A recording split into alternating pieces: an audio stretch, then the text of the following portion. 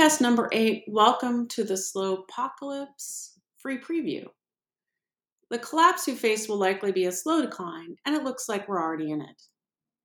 Maybe my endorsement of the groundbreaking environmental warning limits to growth blew your mind.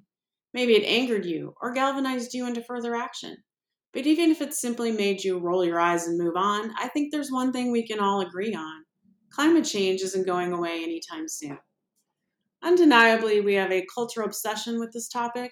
For a subject that seems to go nowhere, it sure is everywhere all at once. I'll be honest, I got burnt out decades ago on the environmental gloom and doom rhetoric.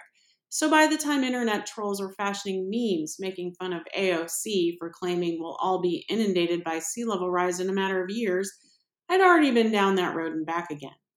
So I can't blame you for clicking past when I presented you with the surely life-affirming announcement that the world as we know it will end.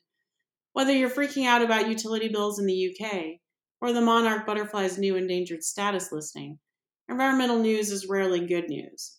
But either we're all into doom scrolling or we kind of just need to know about something that determines our very own future as a species. So let's unpack the limits to growth revelation further, okay? I promise it won't hurt. Maybe it will even make you feel better. Let me say that in talking about these issues, it's hard to deal with the factor of time. I'm no Chicken Little telling you the sky is falling, right now anyway. That's why I'm calling what's happening a slowpocalypse, in honor of its gradual unfolding.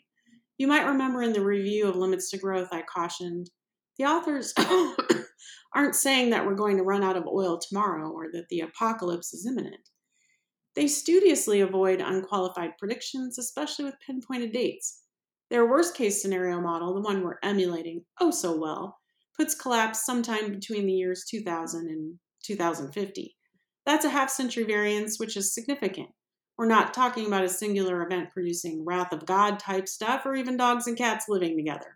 Nope, instead, we're having a slowpocalypse. At the end of the month, all paid subscribers will be entered into a drawing for a free paperback copy of Limits to Growth. So to hear the rest of this podcast and to be entered into the drawing, subscribe now.